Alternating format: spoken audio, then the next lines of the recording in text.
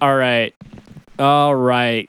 Well, hold on. All right. Buckle up. Buckle up. You We didn't chuckle. even pick a fucking topic. No. That's our new bit. Is all right. No all right. topic? Well, this is your take as excrement. Wait. No. No. We're going straight in. This No, is all I in. was doing fuck up parts. This is all in. So I was fucking it up though. Okay, it's fine. All right, fine. All right. Go ahead. Whatever you want. No, if you want to restart, we can. Okay, let's do it. All right. All right.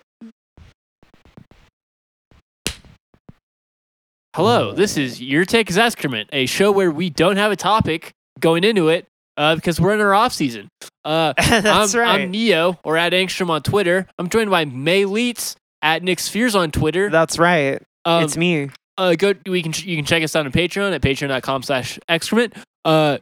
Before we really get into it, I'd like to give a big old thank you and shout out to our sponsors. We have Machine Age Productions. If you want to escape all of the drama and discourse of mainstream RPGs, why not go play an indie RPG like #iHunt? It's fun. It's great. You get to hang out with your friends. There's just a ton of content and designs for it. You get to use an app. Then you go and you kill a werewolf. Who doesn't want to put a stake through a werewolf? It's good shit. Or I guess silver bullets. What kills a werewolf? I actually don't know. I've never had to kill a werewolf personally. You see that this is why you need #iHunt, because you can learn how to kill a werewolf. This is why I need #iHunt. We'd also like to thank Ambient Dream Studios. Get some art for your walls. Get some art for your body. No. Go check them out. They're on Etsy. No one likes blank walls. It's garbage. A bummer. It's garbo. I've seen those pictures like a million times this week that are like, men really be living like this? You know what I mean? And then it's just the inside of a church. You know what I mean? No, my favorite is it's like a lawn chair. And then just a TV on the floor. Oh yeah, they're like, and it's just like an empty room. Don't be like that. Don't be like that guy. Don't be like that. Go to Ambient Dream Studio, Etsy. Yeah. Links in the description for both of our sponsors. Yeah, and I before we continue, I'm assuming this is hitting Sunday. It's like tomorrow. Probably tomorrow morning. Well, I'm assuming it hits Sunday. If it hits Sunday, then hello. I have great news. I have a show tonight in Colorado Springs at the Triple Nickel. That's right. You should come out and say, hey. The Tripnik? Come see me play some music. If my voice sounds a little shitty, it's because I have been screaming into a microphone for a week rehearsing for this bullshit. I'm also going on a mini tour. We're going to Chicago. I'm going to be in Chicago on the 10th of this month. And then I'm coming back to Denver and the Springs. I'm going to play at Vultures on I want to say the 26th. So a bunch of shit going on over here. And then October, I am absolutely filled with shows. I have one more that I know is like absolutely confirmed. And that is Denver Front Range Noise Festival. I am going to be fucking playing the night before Halloween. Oh, which is great because my new album, My Dead Neopets, drops on the 31st. So you can be there when it happens. Wouldn't that be fucking dope? Tickets are on sale now for that, actually. I'm also going to be there. Rad. Yeah. Yeah. Not performing, just watching May. Yeah, hi. So yeah, come out. Let's go. Let's fucking go. Did you know? I ever told you when I was a kid, we had the sandbox behind our little. This was before I went to boarding school, so this was when we were all homeschooled in the same building. Yeah, we had the sandbox, and we all had Neopets. And for forever, our go-to recess entertainment of choice was we built little sand houses for our Neopets and had a Neopet society in the sandbox outside of our school. Fun little fact. All right. No, but the topic of this episode, I was thinking on this, and I think the most interesting thing we could talk about is the ramifications of Spanish silver mining to the global economy of the 16th century. Oh yeah, May, you know, do you have any thoughts on that? I talk about porn on the internet, and that's my job. Like, I talk about I talk about girls getting cut up on the internet, and that's what they pay me the big bucks for. That's fair. It has literal I actually have a lot of political opinions. That's a very specific question is the problem. But if you were talking about if we were talking about mining as a concept, I grew up around fracking in Texas, and let me tell you what, that damaged the shit out of many, many people. Listen, I don't know if that's a great thing to do. What do you mean? Punching the earth until it coughs up until oil it comes is a good oil. thing.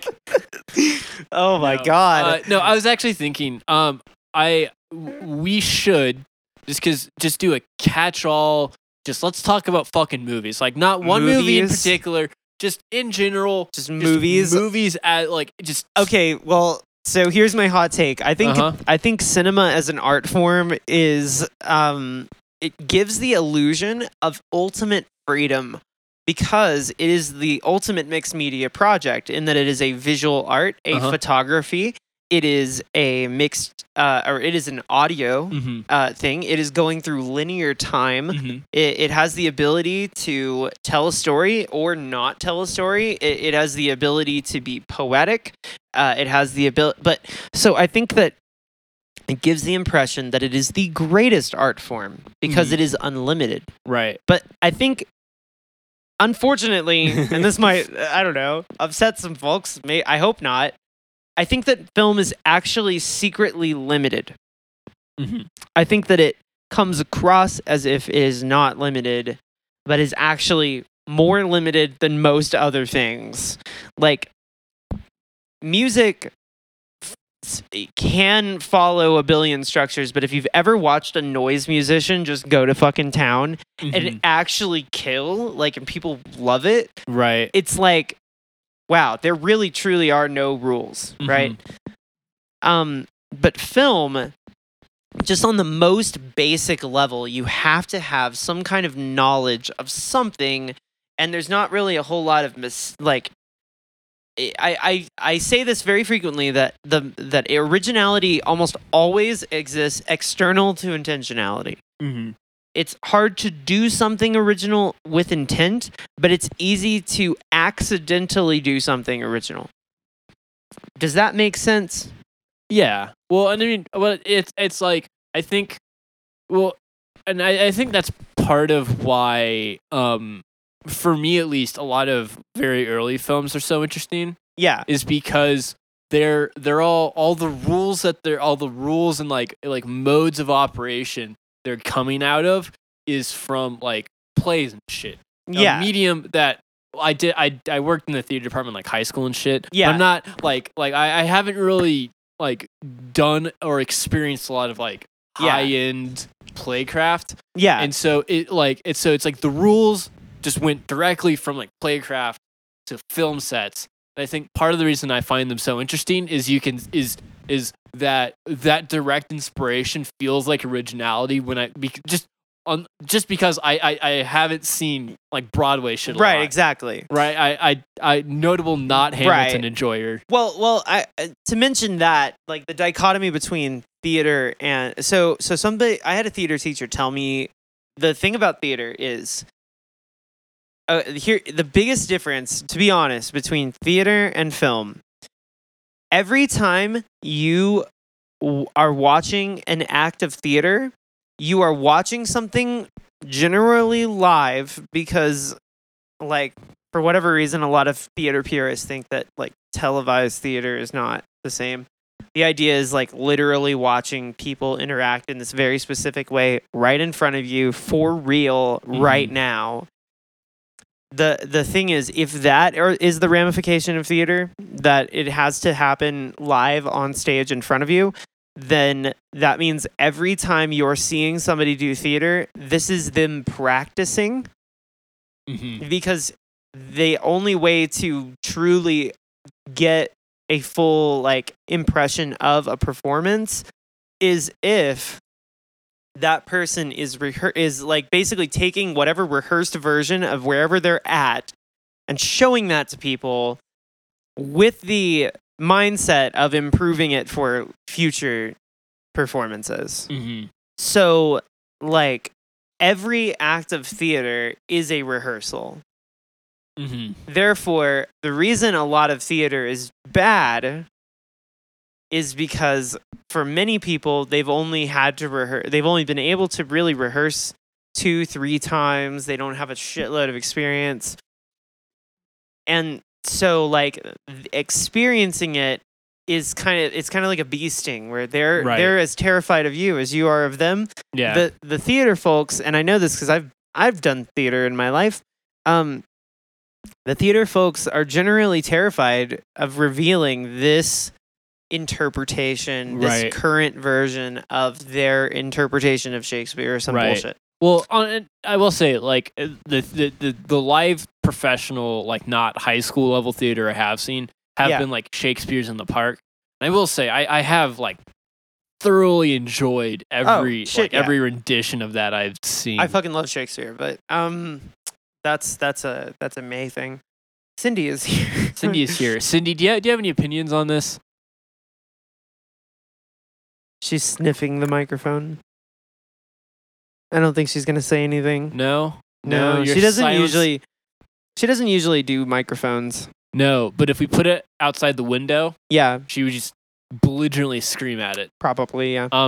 Anyway. But yeah. So, but film. This is something that a lot of people are really against, but film is trying to take the concept of production on a film level and apply this. It's an active rehearsal Mhm. every time they do it approach to making literal tangible film. Mm-hmm.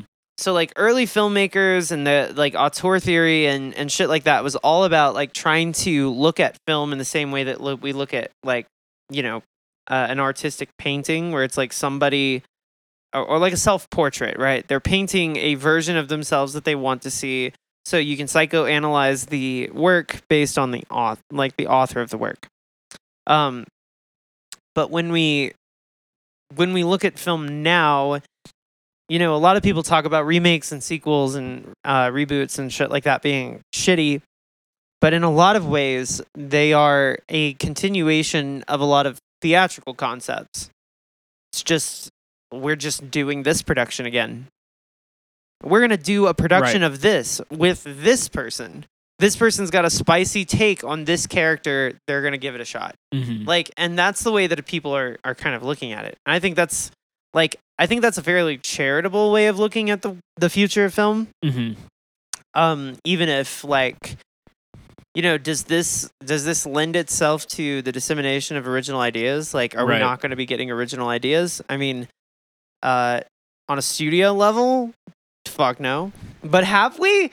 You know, when you look back at the entire body of film, how many times have we just been repeating ourselves when we've been saying something sensibly different? Yeah. Yeah. Like, and I think that's why I know he's a bit of a meme, but I really like Neil Blomkamp or whatever his South African name is. It's because I do feel like he genuinely approaches film from his own very distinct like artistic license. And while like I think, you know, his stuff isn't as like good as a lot of things, and like a lot of the stuff he's doing nowadays is a bit he's like, accepted weird. his thing that he's trying to show. Yeah, he's trying to show it in a. Yeah, I like that he just kind of like makes movies for himself, right? Like it's like I can't believe any studio is like, you want to make a movie about Joburg, primarily, about racism in Joburg. Okay. Oh, you want to make a movie about AI in Joburg? Oh, you want to make a movie about wealth inequality in Joburg? Okay. Right. All right. Like he just wants to make movies about how Johannesburg like influenced him in his life and growing up and shit. And I love that for him, right? Well, so have you seen the new Channel 5 video? Which one is for it? context, I watch a lot of Channel 5 because cultural anthropology is my big thing. Like I'm constant. I even this is why I watch a lot of gore videos. Right. Like to try and understand life and people. because I'm like a weird insect. I tell people this a lot. I'm like a weird praying mantis person who like looks at life, and I'm like, ooh, what are the humans doing? Like, I don't know why I'm like this, but yeah. So Channel 5 is just stimulating for me on that level. So, the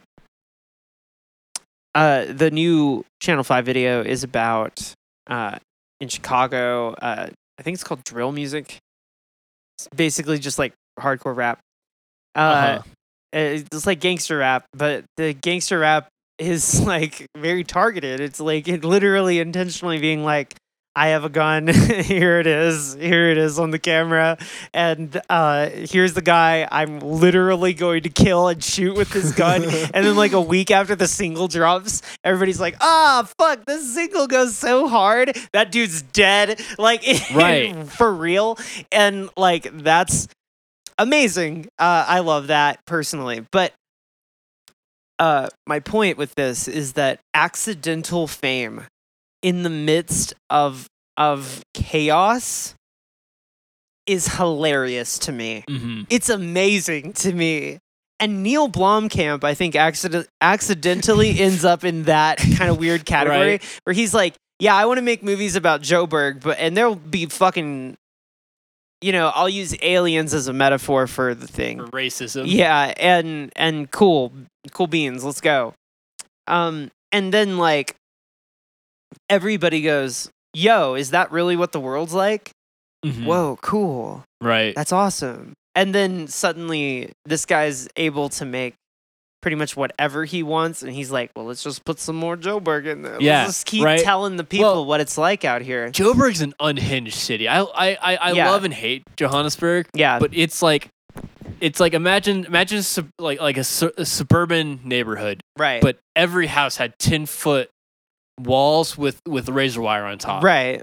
Like it's crazy. Well, and like D'Antwoord, right? They're like they're like nightmare people that live in Joburg. Nightmare, right? Or not necessarily rapists. Joburg, but they live in Africa. I think they're pretty well. No, they're not great people. They're South African. They're fucking I think, awful. Listen, I'm gonna come after the duo? Boers, the Afrikaners, real quick. Oh, I think that like there's no better sum of the fucked up the fucked up cultural aspects of the Boer Afrikaners. I can't remember what the right term is, but like it's like if they sucked out all of the shit of that culture and like consolidated it into two shitty people. It's like the Donald Trump of like South African culture, right? Like you just take the worst aspects of like everything and you put it into a public figure, and there you go. I always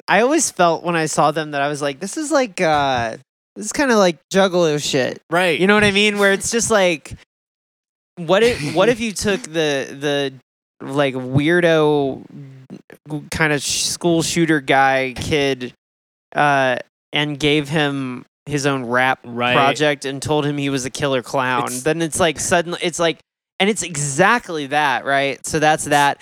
Well, it's the same with D'Antwoord, but at the same time, like D'Antwoord is very influenced by like experimental film and crazy weird shit like that. So when they came to the visual side of it, they were just like, yeah, we're just gonna fucking be shocking and crazy.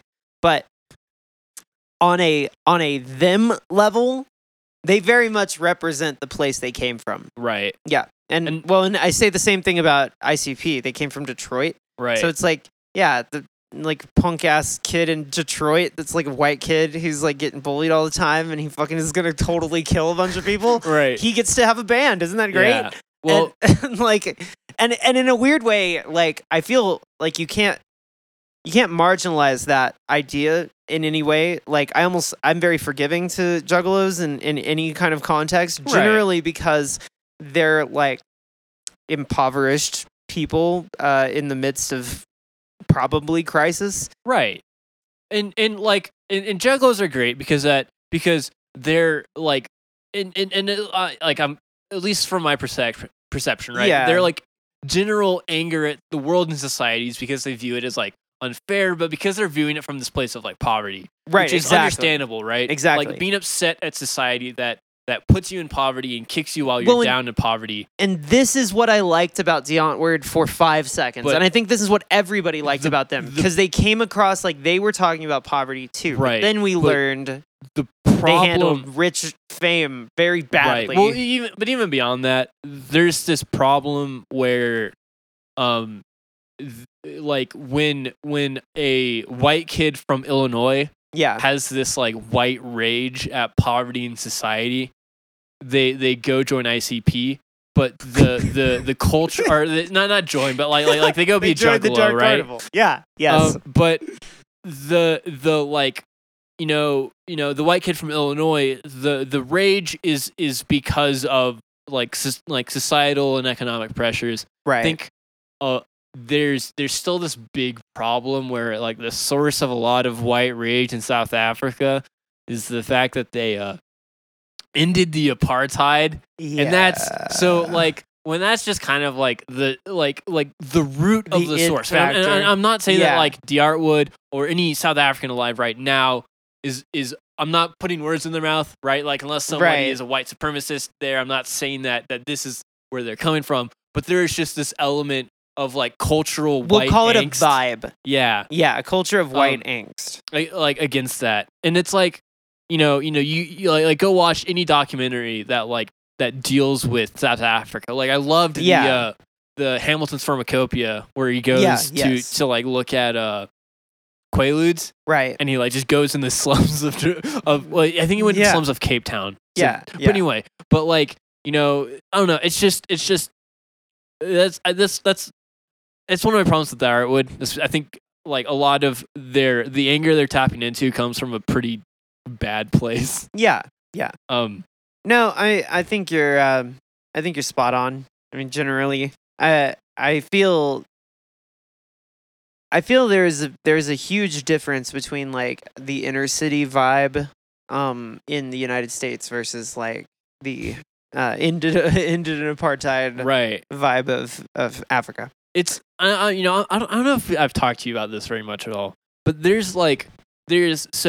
having grown up in Africa, there are two kinds of white Africans. Yes. And it's like they're the ones who are like really shitty about their inherited wealth and inherited status in that culture. And then there are the dudes that I would always hang out with when I could, who were like just unhinged, like hates the other group of like white people. Yeah. Like just kind of reckless jackasses, and there's no middle. I haven't seen any middle ground, sliders, right? Like you're either you're either posh drinking tea and like looking at anyone not white funny, even though you're in Kenya, or you've been like cutting roses for 12 hours and you're playing rugby with your friends in the middle of a buffalo herd. Like there's no middle ground. Yeah, exactly.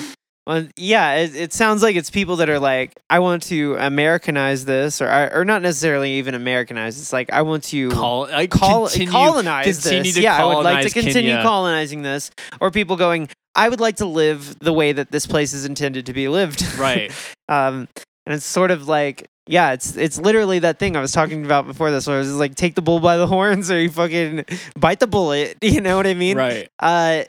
So that's like. That manifests culturally. That's great. I didn't grow up in Africa, admittedly, so I don't have the most context, but I have seen, enough documentary footage to have an impression of it. But I've also watched enough people die in Africa just from fucking bullshit cell phone videos that, like, I don't know. I hate that. It's about me. I like that. That's the root of my cultural anthropology knowledge. I know about the way people die in different countries, most primarily. Well, I don't know. I've definitely experienced. I definitely experienced more death growing up in my childhood in Africa than I have in my adult life in the States. Yeah, but just because in the States, you never get like, oh yeah, your 8-year-old friend got cerebral malaria, went into a coma, and died. Yeah, like rest in peace. Yeah. Like, it's like, I remember one time my my dad and his coworker like co-ran this like radio station. Yeah. And they had this guy who was like directly under them, who's kind of like their cultural like helped culturally interpret from these two like super introverted engineers Mhm. to their staff and their engineers. Yeah. But this guy, like one day, he was like, yeah, like he came into work and he was a bit off, and my dad was like, what's wrong? He's like, yeah, they found my brother in a field and they drained all of his blood for voodoo rituals. Bummer. And my dad's like, Shit. like, do you want to go home? Like, do you need to take time off? He's like, No, I'm good. no. He was like, I already mourned. I'm fine. And it's like, you know, Okay. it's just like, I don't know, this like crazy way of looking, or it's like, of like both looking at death, accepting death, and like, I don't Yeah. know, being around it. It's just, I don't know, it definitely was like, formative on childhood me. Yeah, I have a feeling that's true. That's wild. But I don't know. Like I experienced quite a bit of death when I was a kid.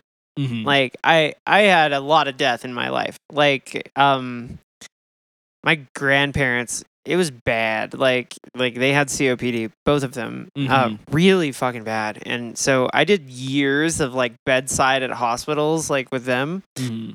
Literally every day. And I remember this one time I hadn't like done homework that I was meant to do for school for weeks. Like I hadn't turned shit in. And everybody at school, like my teachers were like, "Are you okay? What's going on?" And I had this one teacher who was like a math teacher, and she was just like awful. She just started yelling at me, just going off about how I was not, doing my work and applying myself. And I just started crying, Mhm. like a lot. And then it was just crying. And then like a bunch of people were around me and they were just like, "What's the deal? Why are you crying?" And I was just like, I couldn't stop and I couldn't communicate what even was going on.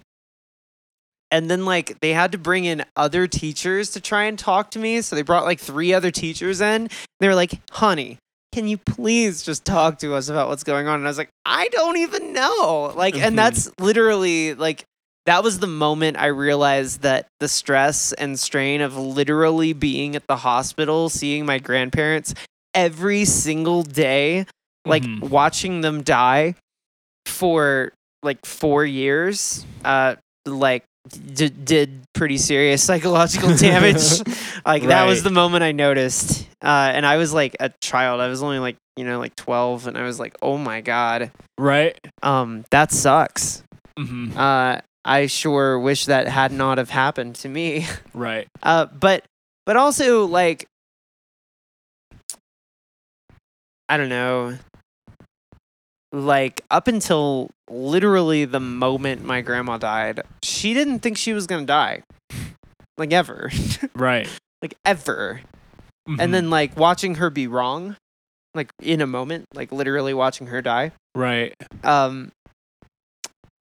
When I was 12 or 13, I was like, "Ooh, she was wrong." Right. And that was like the ego shattering moment for my life, and I just have never really recovered from that. Yeah. It's not to say that I like that's like a bad thing. I just bit the inside of my mouth really hard. It's not to say that that's like a bad thing. I actually think it's been fairly good for me because like most Mhm. people I know have had fairly easy lives. Right. I would say.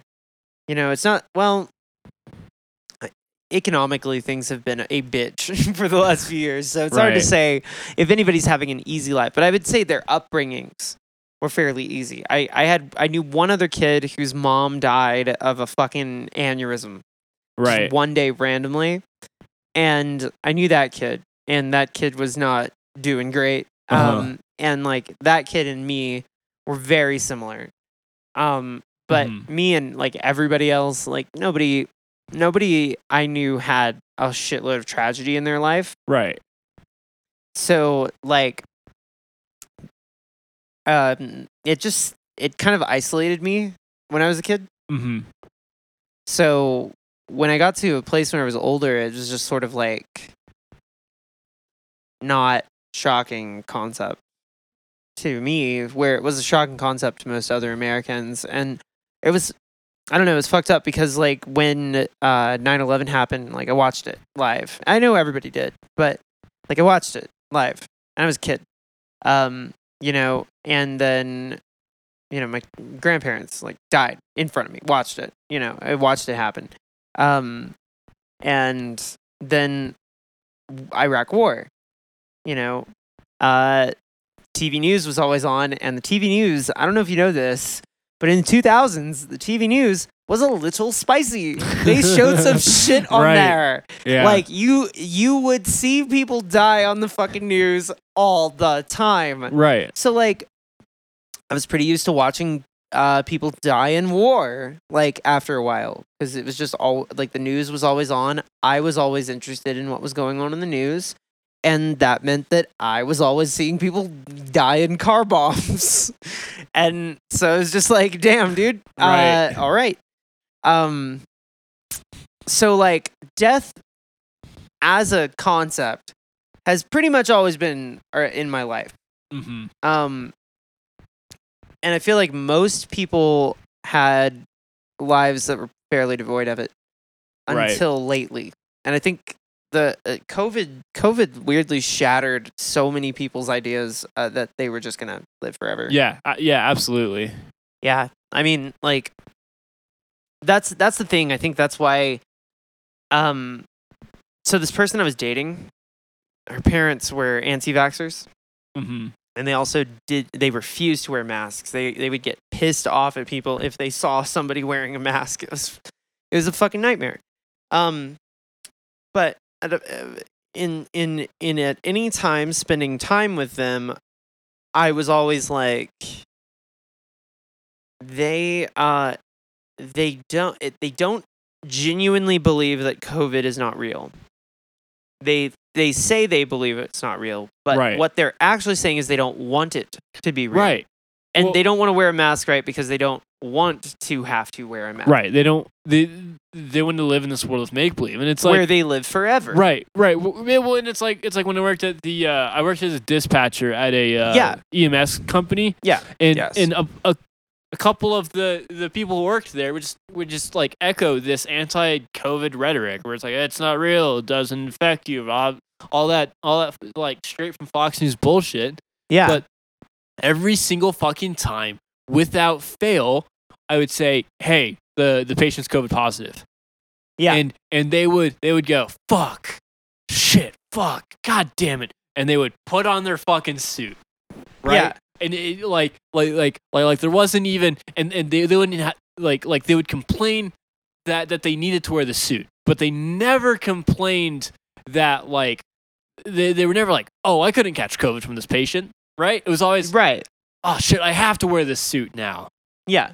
You know, and so it's like you know, so it's like you can sit here and you can tell me, but the moment like you can tell me all this shit about how it's not real and shit, but the moment I tell you that the patient has COVID like symptoms, you gear up head to toe. Yeah, you're in. Like, oh, your beliefs. Right? What's the phrase? It's when the rubber hits the road. Yeah. Yeah.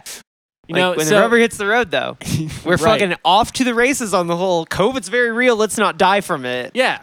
You know, well, and it's like these people, it's like despite the rhetoric, they've sat in the back of an ambulance watching someone like drowned in their lungs. Right. from Well, COVID. and like people be like, that shit ain't serious, but like the fucking hospitals, like if you've listened to anybody talk about their experience like working in you have working in hospitals in the midst of that pandemic, like, okay, that job you took for the EMS place, that was like what, a year into the pandemic? Yeah. Year and a half-ish? You did that for 6 months maybe before you were like, I'm gonna kill myself. Like, I can't do this anymore. And like that was just what you were doing. Like that had nothing to do with like as bad as it was. And Right. and like I agree. that some fucking things are so surreal that are happening on Earth that you genuinely are thinking to yourself, there's no fucking way that's actually happening. There's no way that's real. There's no way that's possible. But the fucking fact of the matter is, pandemic fucking happened and people drowned in their fucking lungs. Like, that is real. That happened. Yeah. And every single one of those people that died probably didn't think they were gonna fucking die. And it's not to say that they were all like bad people. I just mean that like most people don't think they're going to die until the moment that they do. Right. And then they go, oh shit, that's right. Yeah. And so it's like, that sucks. There's that. And Right. then on top of that, but my generation of Americans grew up with like 9/11, the Iraq War, and if you watch TV, you know, you watch people die regularly on public TV. Right. And my parents didn't want to accept that this was real because it happened too fast. So my parents' generation was like, whoa. Slow down. I would like You're to saying- speak. I would like to speak to COVID's manager. Exactly. It's too fast. And then the generation before that said, fucking sounds like some bullshit to me. I don't think that germs are real. And then they're like, oh no, I'm dead. And then the youth were all like, yo, we watched people die in Iraq. This is real, dude. We're going to die here. And And, the it changed that our generation, it caused this like rift between the generations. Like The serious generation rift. before the boomers went, oh shit, the influenza. But I bet I should wear a mask, huh? Yeah, exactly. Damn, I really don't want to die from this bullshit. And we were talking about this before the podcast started, but do we really think that history is literally just the same group of monkey arguing with itself about whether or not it's a monkey, and Right. then it dies and then is respawned and is a monkey and is like, am I alive? What's happening? Is this real? What's going on? And we all have like such a worry that we're going to lose our life. But like, what is life? What is it? It's Right. weird. It's fucking weird. Like, we just spawn, right? And then we make friends, and our friends are usually the people that are the most like us. right. So we end up bouncing ideas off of our friends, which is literally just like bouncing ideas around in your mind. And then, like, if you got a best friend, you know, you'd be kind of weird if you never went into yourself in your own mind. Damn, what if my best friend here is not actually real, and I am just I am I'm just and have always perceiving. been a figment of your imagination. I fucking know, but my point is, you know what I mean, though. Yeah. Where at some point you go, like, am I alone?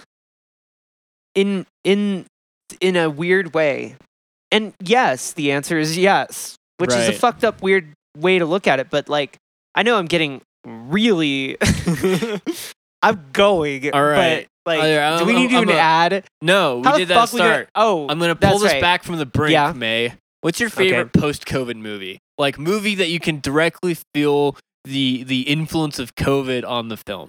Oh, Jesus. Oh, fuck. Oh my God. I actually no idea. I had this conversation. So, for context, I graduated from film school, and then I was still living in Texas for like a couple years. I did like a year in Fort Worth, and then I moved out to Denton. I was in Denton for a year or two. And I still had a friend that I went to school with named Matt. Hey, Matt, if you're around. He's great. He might do a music video for me. I love Matt. But Oh, hell anyway, yeah. so Matt. Matt would come around, and we would talk. And we frequently, because we were both film people, came from the film world, we would both frequently talk about how, like, you know, what is going to become of film now Right. that COVID has happened, because genuinely it's kind of a horror, Right. because the way we respond to things nowadays seems to be Fortnite dancing, fidget spinning, Or you know what I mean? Well- It feels like there's always this like weird kind of fad trend way that people look at things, and it makes things impossibly cringy to understand. Well, and like, just since I've asked the question, like I had some answers in my head, and then I realized they were all made before COVID. Yeah. Right? Like, yeah. you know, so I think like in terms of dealing with COVID, I think the show Chernobyl on HBO Yeah. is like the perfect, like it's just the perfect like, oh, this giant fucking societal disaster happened, we have to deal with it, Yeah. like show. Yeah. But remember when we watched the new Mortal Kombat? Yes. And like they would be in these like fighting arenas, and then like all the audience would be 6 feet apart. Yeah, I do remember that.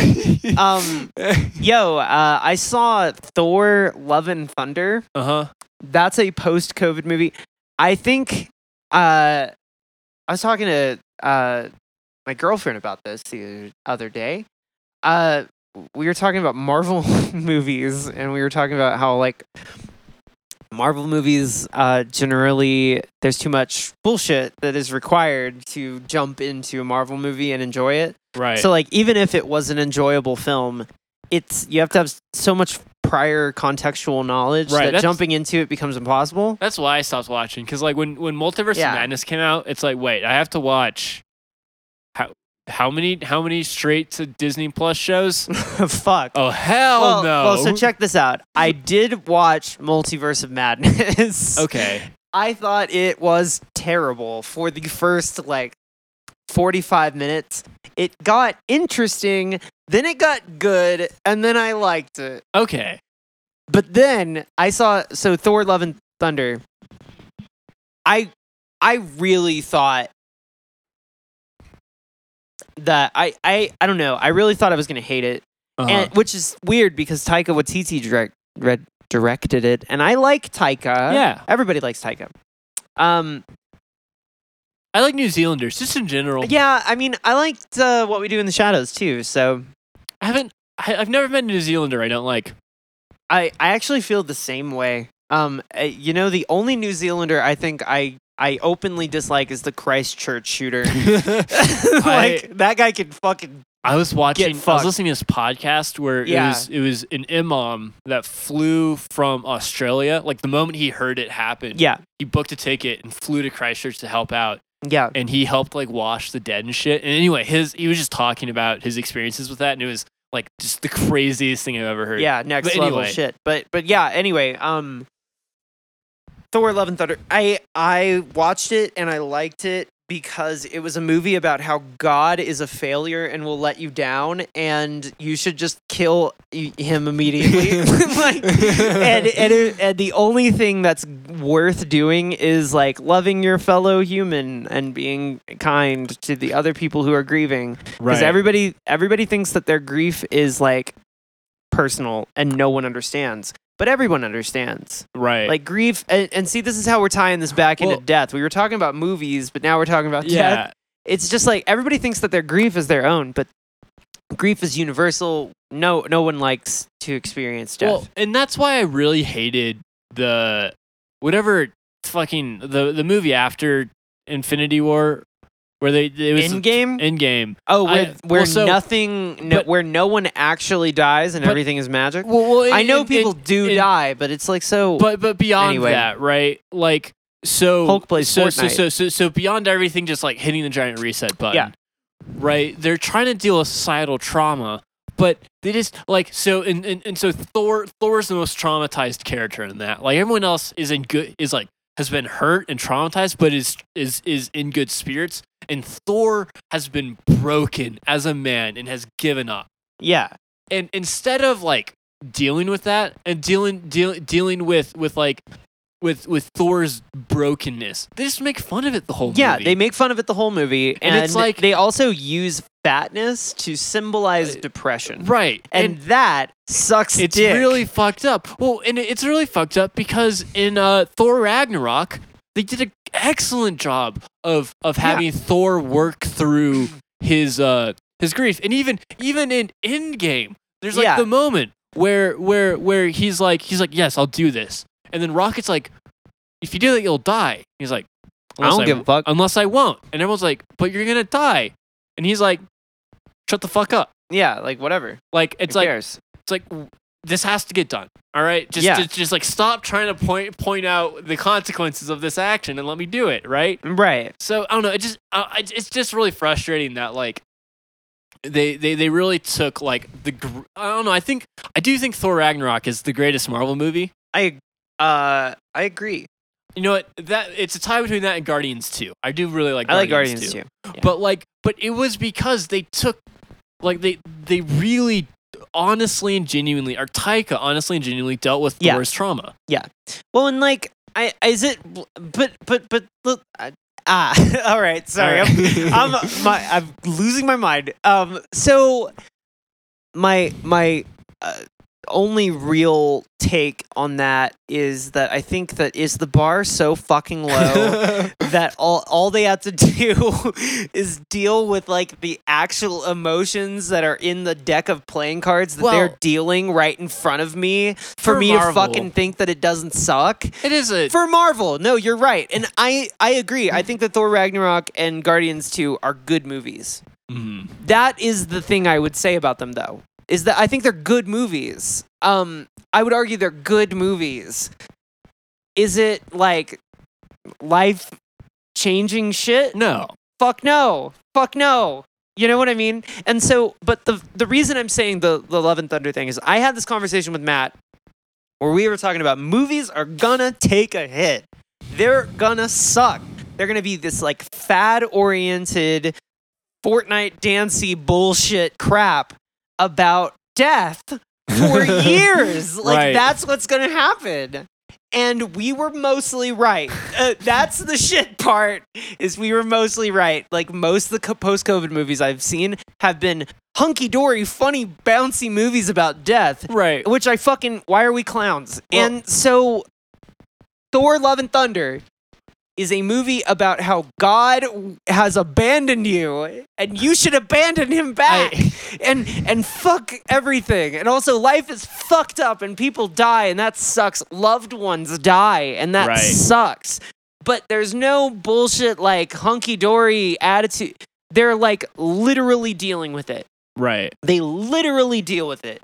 And I again, just like Thor Ragnarok and just like Guardians 2, the thing I will say about it is that it was a good movie. Right. Okay?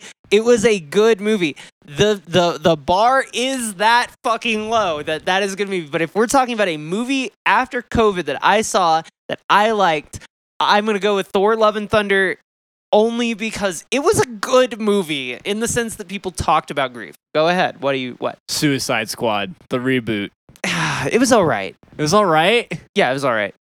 I don't know, but it didn't change my life. It didn't blow my mind. Listen, it was a funny meta-textual, meta-narrative movie. I like the part where Harley Quinn kills that guy and he's like, I said I wouldn't avoid any red flags in the future. Bam! Like, No. I loved that. That was great. No, okay, but the reason I'm bringing it up is because it does deal with like traumatized people getting over or like moving past the trauma and learning to re-engage with society or like re-engage with each other. Yes. That's what I did like about it. Like the Ratcatcher 2. The whole bit with her. Oh, yeah. Well, you know about the black phone? Do you know about that at all? You hear about that? The black phone? No. Okay, it's a movie. It's good. So it's based on a Joe Hill book, which is Joe Hill is Stephen King's son. Oh. And so turns out Joe Hill has actually written quite a bit of material that is fairly solid and has been made into movies and people generally like. Uh-huh. The Black Phone has Ethan Hawke in it. And he's a murderer, serial killer, child rapist. Isn't that gnarly? Anyway, so taking that just ever so further, the fun bit of the Black Phone is that it's like a kid locked in a room calling other dead children on the phone to ask them how he should escape the child rapist. And everybody in the whole movie stands at least 6 feet apart, and everything looks like they were just like, well, then they talk on the phone. Right. Like, you know right. what I mean? And then they're gonna talk on the phone from a distance. It's kind of like a weird, like, if you squint, it's almost like Zoom Call the movie. Right. Like a Zoom Call the horror movie. It's like, damn, I'm stuck in this room. I can't leave. There's a threat outside, and the only thing I can do is I can call my friends on Zoom and ask them how to get out of the situation. And that's all I can do, just to cope, just to be there for each other, right? That was a fairly good COVID movie. That was a pretty good one. I'm pretty proud of where we took this podcast, because literally, if you hadn't have gone into the thing, I just would have talked about how much I liked Ridley Scott. What did Ridley... Oh, House of Gucci, dude. Was that prior to COVID? Or was that mid-COVID? I think when they made that was prior to COVID. I thought Adam Driver got COVID on the set of that. he? I wanted to say that happened. I think, did he get it from Lady Gaga when they were just like, you know, going for it? That'd have been great. No. I don't understand why I have to release a press release about whether or not I have a penis. The Last Duel's definitely COVID. Yeah, that was okay. We didn't. I was Did mixed. you finish it? No. No, we've only watched I was mixed on 2/3 it. of it.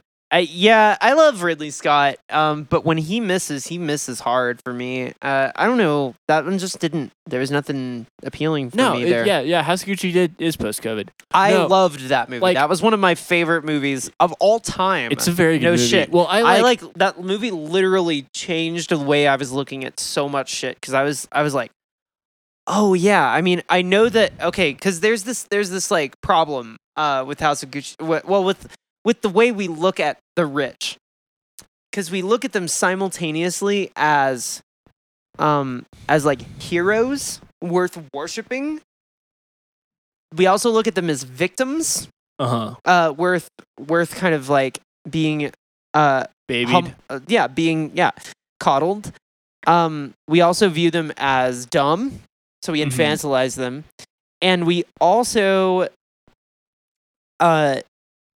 all say the same thing. Let's just treat them like normal people. Right. You know what I mean? So when you tell their stories in a way that is just so matter of fact, where it's like, guy loves girl.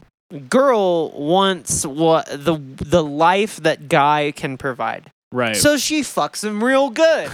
And his brother, or his cousin, is a fucking idiot. And his cousin would literally ruin everybody's lives. So it does benefit them both to try and get him out of the fucking picture. Right. And then once that happens, it's fucking fair game whatever happens after that, because everybody's going to try and reach for that crown. Right. So it's like, it's looking at them as like evil, hungry, starving, though. You know what I mean? Yeah. So it's like the temptation brought upon by literally just the name Gucci is responsible for bloodshed. Right. A lot of it. Yeah. No, I was actually just going to talk about the Alien movies mostly. Oh, what alien movie? Just Ridley Scott's Alien. yeah. Have you been watching that recently? What have you been watching recently? Anything? No. I've been rewatching Adventure Bros. Oh, that's fun. But no, I've been meaning to watch stuff. I just like Yeah. the big work project that I was working on for my job ended this week, so I finally am gonna have like actual free time going forward, which is very nice. So I haven't been watching shit. No, but no, I saw someone with a with the Nostromo captain's hat today, and I was like, that's a cool fucking hat. That's a cool hat. You like Alien? You like Alien? No, Yeah.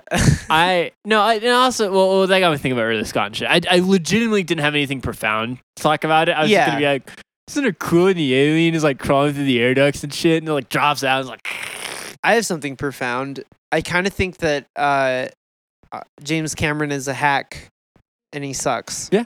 I like the Terminator. I haven't seen I Terminator. actually love Terminator. I haven't seen the Terminator. I haven't seen the Terminator 2. Haven't even seen Terminator 3. I don't care about Terminator 2. I don't know. I'm just being spicy. Should we watch the Terminator? Audience, should I watch the Terminator? We should watch it. We didn't even watch Demon House from the last episode. What's wrong with us? But no, we should watch Terminator. The first Terminator is really good. So just think about this, right? James Cameron makes a movie about how he has a nightmare that he is being chased by a robot from the future with guns. And he's like, shit, that sounds fucking terrifying. Like, wouldn't it be just terrifying to learn in any given moment that you are actually in 20 years going to fuck the whole world up? So they've sent a robot back in time to kill you. Like, that's amazing. I think that's a great idea. I don't care about the sequel. I do really like the first movie. The Abyss is whatever. James Cameron, Avatar is crap. Sorry. I really want to rewatch this movie. I want to rewatch Avatar. Yeah. But I don't want to just rewatch it on my laptop. I want to get some good fucking speakers, a big fucking TV, and I want to rewatch it in the way James Cameron wanted me to watch it. With your dick in your hand. So with my dick in my hand. So I can stand before James Cameron. And I realize now that the physical comedy of me getting up is failing me. But I want to stand and look James Cameron in the fucking eye with my dick in my hand. And I want to tell him that I watched Avatar the way you intended. And in the year of our Lord, 2022, it is bad. It is. I don't like it. It has failed the test of time. There's a sequel coming out. There's like 4 or 5 planned, isn't there? Yeah, but James Cameron isn't directing any other ones. He's leaving. He's like, I don't know if I want to do this for the remainder of my life. He stared down his Code Gigax or Codex, whatever that Codex Gigax or whatever it's called, and it was like, oh no, I got to write this for 20 fucking years, and it's got to include the Bible. Maybe I shouldn't. Listen, it's funny that like Ridley Scott is in his like, I'm gonna die and I'm gonna face whatever's after death, and I'm gonna make movies about me wrestling with that. And James Cameron's like, what if I did a big ol' racism? Beautiful. What if the Native Americans had a white person to help them fight? Yeah. Well, he's got to look native, or they won't trust him. No interracial dating allowed. I am genuinely shocked he didn't like that movie is about how you can be transracial, which I think sucks. I'm shocked he didn't have like the feather plume. Oh no! Well, I mean, yeah, right. Well, okay. So, Aliens was the reason I started talking shit. Titanic. First off, have you seen Titanic? No. Great action movie, terrible movie. But Aliens, great action movie, terrible movie. I don't like James. What? What's this face? I thought Aliens was Ridley Scott. No, Alien is Ridley Scott. Aliens is the sequel. Oh, wait, you don't like Aliens? I think it's fine. It's game over, man. Great action movie, terrible movie. Okay. Like, as far as like what I would want people to do with Alien if they were making a sequel, not even close. Not even fucking close. My biggest Alien hot take is I just get annoyed that every single Alien movie has the moment where they think they've killed the alien, but in reality there's still 15 more minutes of movie, so the alien has to come back. And I just kind of wish it would end the first time at least once. Because like the second giant fight against the alien is never as satisfying as the first one. Well, no, because at that point you've seen the thing, you know what it can do, and there's no real stakes. Because there's what else is there to learn. Humans like to continue to experience a story so long as they continue to learn new information regularly. Right. And whenever a movie like does a backstep to do a big thing, people usually get bored because they fail to learn anything. Like, they stop learning shit. So they're just like, oh, well, why do I give a fuck? See, an Alien Covenant fixed that. Well, I agree with you. They still had the second alien fight, which I was like, eh. But then they had the end scene, which made me, like, incredibly horny for more Alien movies. And then they was like, yeah, and we're done. And we're done. Fuck you. It's like, God damn it! Yeah, You motherfuckers! I know. It's very After that very scene, good. fuck. Well, yeah, I think that it's kind of bullshit that the Alien quintilogy or whatever is like yeah, so we got an Alien movie, right? We got 2 Alien movies. Oh shit, here comes Alien 3. Alien Resurrections. We're back, baby. We got another fucking. And then they're like, well, let's reboot it. Prometheus. Well, let's reboot it. Fucking Alien Covenant. Well, let's just kill it dead. But at that point, it's like, it's so many layers of lore deep that I'm just like, I have to understand Alien what Covenant. the fuck anyone is talking about by the time we've got to a 5th fucking movie. Why didn't people like Alien Covenant? Why didn't people Yeah. like Alien Covenant? Because it is so lore dense that it is like, okay, so Ridley Scott. Can I read a quote to you? Yeah, absolutely. Okay, I'm gonna Here. have to find the While you're quote. pulling this quote up, I had something else that I want to say. So Yeah. I mentioned the AMA. Go check out our AMAs we do Oh yeah, on good Your move. Takes Excrement, Yes, do that. the subreddit. But so Kingdom of Heaven is like one of my favorite movies because I'm deranged. We have to watch the director's cut. But Yeah. one of the antagonists of the movie is like the Bishop of Jerusalem, and he's an antagonist in the movie and is shown as this like cowardly, two-faced little rat of a Yeah. bishop. When in like in reality and history, he bankrupted himself in the church, buying people out of slavery after after Saladin took Jerusalem. Yeah. Like he literally sold everything him and the Church of Jerusalem owned to try to prevent people from being slaves. Yeah. And then like just walked back to Rome. Anyway, that's my one gripe with Ridley Scott is he did my boy the Bishop of Jerusalem really fucking dirty. Well, who's shocked? Now, I have a quote here from Ridley Scott. Now, so you asked me, why did people not like Alien Covenant? Yes. The reason people said that they didn't like Alien Covenant is because they felt that Ridley Scott was beginning to lose his mind.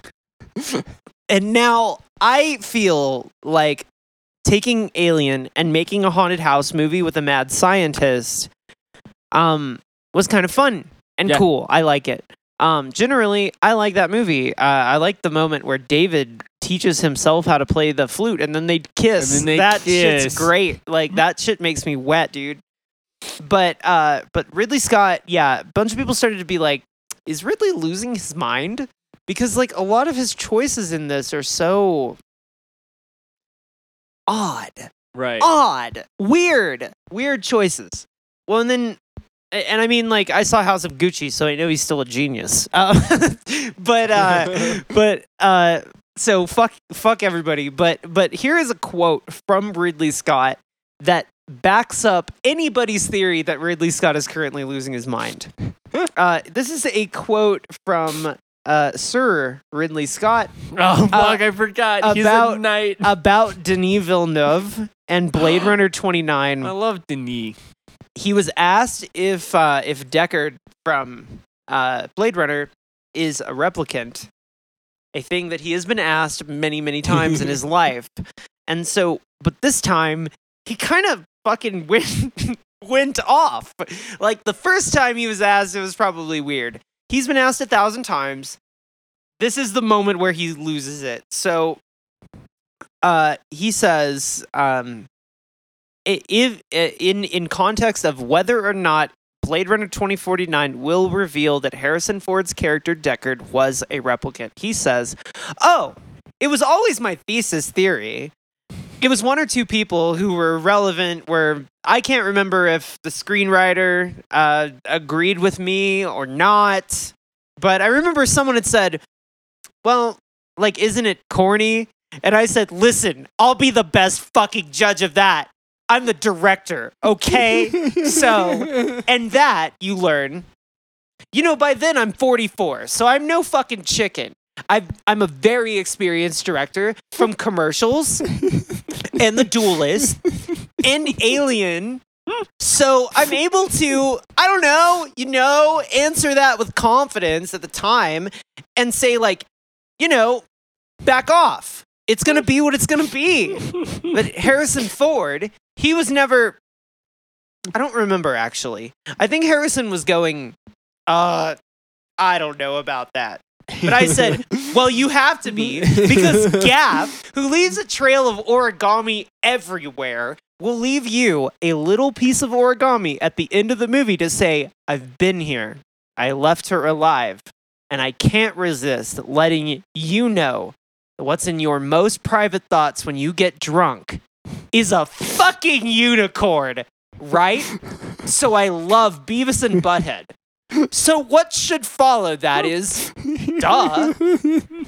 So now it will be revealed in the sequel one way or the other. So is Ridley Scott losing his mind? Absolutely. I love that energy. It's very powerful. That is scary film director energy. He's either losing his mind or he's realized that if he just fucking goes nuts to he like goes hard on the track. Everybody will keep watching hard him. on the paint to reporters. Yeah. They'll just kind of stop asking him dumb shit if he just rambles. If he just like goes the fuck an off. unhinged lunatic. Yeah, no, I mean, it works. I mean, Harrison Ford, whenever anybody's like, my dude, do you like Star Wars? He's like, go fuck yourself, you fuck piece yourself. of shit. I'll literally kick your ass. Remember when someone like gave him their like Millennium Falcon Lego set He just and he just breaks kind of it. He's just drops like, it? He's oh like, no, I broke it. my bad, dude. I'm so sorry. All right. Why'd you hand this to me, idiot? We're supposed to wrap up the podcast now, right? I believe this is the end. Yes. Let me look. Yeah, that's the end. The end of all things. Yeah, it is. So as we've learned today on the podcast, everything must die, including this episode of the podcast. So thank you for being here. I'm glad that you enjoyed your time with us. If you enjoyed your time with us, if you didn't enjoy your time with us, go fuck yourself. If you didn't enjoy your time yourself, you see, whenever you get drunk, all right, there's gonna be this a fucking unicorn. Okay, so so shit or gold. Ridley Scott's late career. Gold. I go gold too. Gold. I No actually- hesitation. I like everything Ridley Scott makes post. Well, I didn't. I thought The Last Duel was whatever, but I like The Last Duel. I just haven't finished it. yeah. Okay. Fair. I mean, I always like what I'm seeing. I just never feel like sometimes I'm in tune with him and sometimes I'm like, I don't know. I just like looking at Adam Driver, all right? Yeah. Well, and it's fucked up because in later years, he's become like one of my favorite directors. Yeah. Generally. Like in the top echelon of everything. Like he's one of the, he's like married the ideas of like pop culture and genuine introspection in ways that I love. So I love that. Ridley Scott's great. Gold. Literally, my two favorite, contemporary directors are Ridley Scott and Denis Villeneuve. Wow, that's a fucking incredibly fucked up take. I saw this from over meme. here. I saw this meme the other day that was like a clown, like a dirty, drunk hobo clown, and then like a clown in a suit. And on the clown, the dirty clown, it said David Lynch's Dune, and it was like this clown with the suit was like Denis Villeneuve's Dune. It's like that. That is no. But that is what I would just say. I Ridley just Scott and Denis rewatched Villeneuve are. Denis Villeneuve's Dune, and it's so fucking good. Yeah, I believe you. I've seen it. Yeah. I think I fell asleep. Probably. Did I fall asleep watching that? I did. It's a bit slow. I don't complain about honestly, my big thing is I don't have a big boner for sci-fi. That's fair. I never have. I don't know how to be like that. How do you be